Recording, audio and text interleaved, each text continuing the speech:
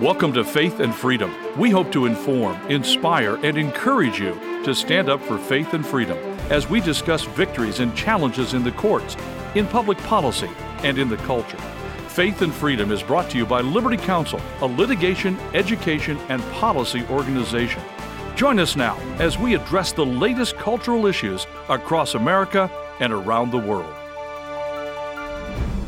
What is the moral and cultural case for teaching the great American story? We're going to be talking about that and the implications of not doing so on Faith and Freedom. I'm Matt Staver, founder and chairman of Liberty Counsel. Joining me is Holly Mead, and our very special guest today is Tim Gagline. Tim Gagline formerly worked with the White House in the George W. Bush presidency, and he is the vice president for external and governmental affairs relations at Focus on the Family in Washington, D.C. He's been a longtime friend of both Holly and my friend as well for many, many years. Welcome to Faith and Freedom, Tim. Thank you, Matt. Thank you, Holly. It's great to be with you. Sure. Tim, I think it's very apparent what we're seeing is that our young people are not getting the true education that probably the three of us got with civics and American history.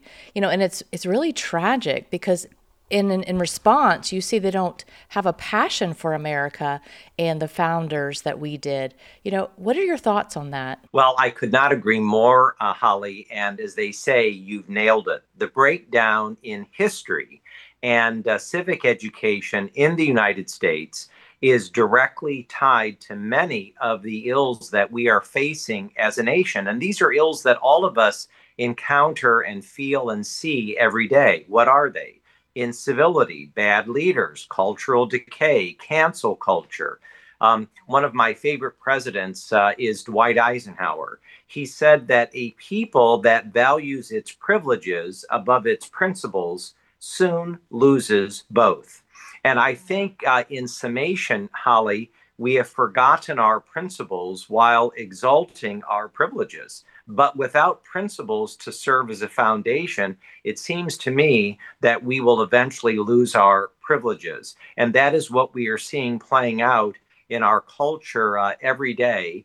And I think that this frontal assault on American history and culture, especially directed toward the rising generation of young Americans, is a very powerful reality in our nation. You wrote a book called Toward a More Perfect Union, and your first chapter is Don't Know Much About History. On page 14 of that book, of the first chapter, it's how historical and civic ignorance influences America's youth. And you've got some statistics that are startling, and I'll just read some of these. 88% of high schoolers view the U.S. favorably, compared to 69% of college students. So a significant drop between high school and college.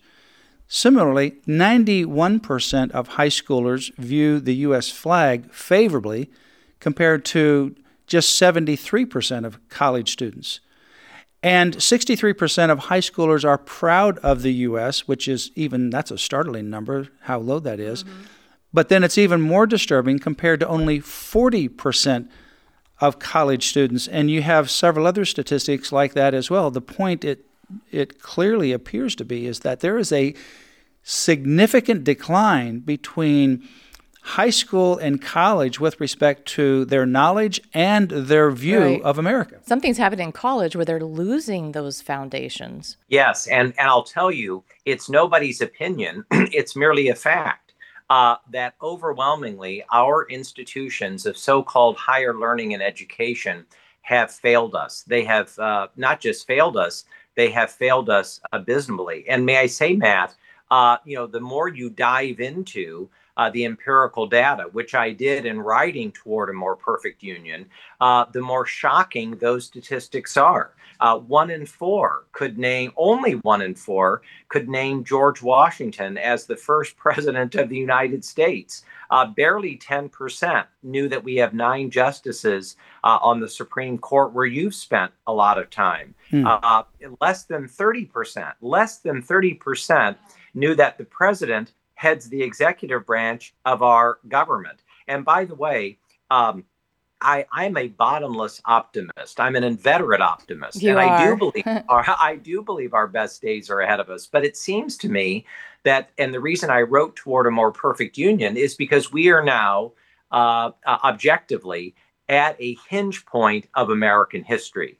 And if we are going to address this, and this is the reason I wrote the book, if we're going to address this, Matt and Holly, we have to both acknowledge and look at what the problem is, but then we have to ask ourselves, but what is the way forward? And that's the purpose of the book. And Yes. and let's give us a couple hints, maybe. What do you propose as some of the answers to this issue? Well, I believe overwhelmingly that the first answer to this issue is that we have to stand up to this lack of teaching and propaganda if we are going to preserve America. So parents and those who have children in school to speak up, right?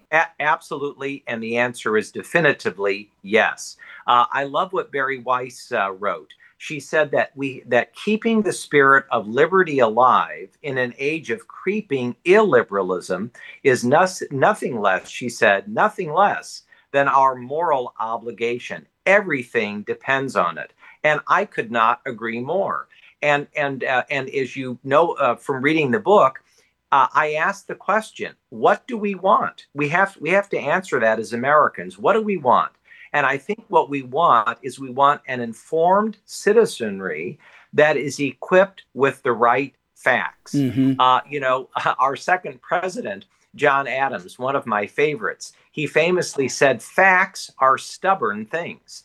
And we have to go tell a new generation the remarkable story of the United States of America, because we have to internalize the fact that the overwhelming majority of the rising generation of young Americans have been propagandized, and they definitively do not know their own history. But Tim, unfortunately, facts are no longer being modeled for our young people.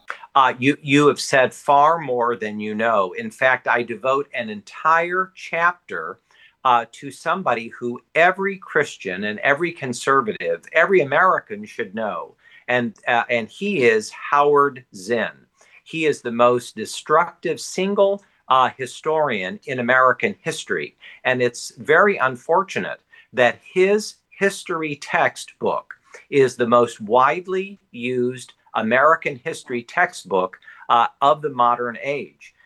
He was an architect of much of the disinformation that we have been discussing in this wonderful dialogue. And his goal, Holly, to go back to your question, his goal was not to teach facts, but opinions. And those opinions were his own. And we're going to get to that in a moment on another broadcast, because your first one is really a startling indictment about the lack of history. And now in chapter 3, you begin to lay out how all that came about with what you have here. It's an original and interesting title called Original Zinn.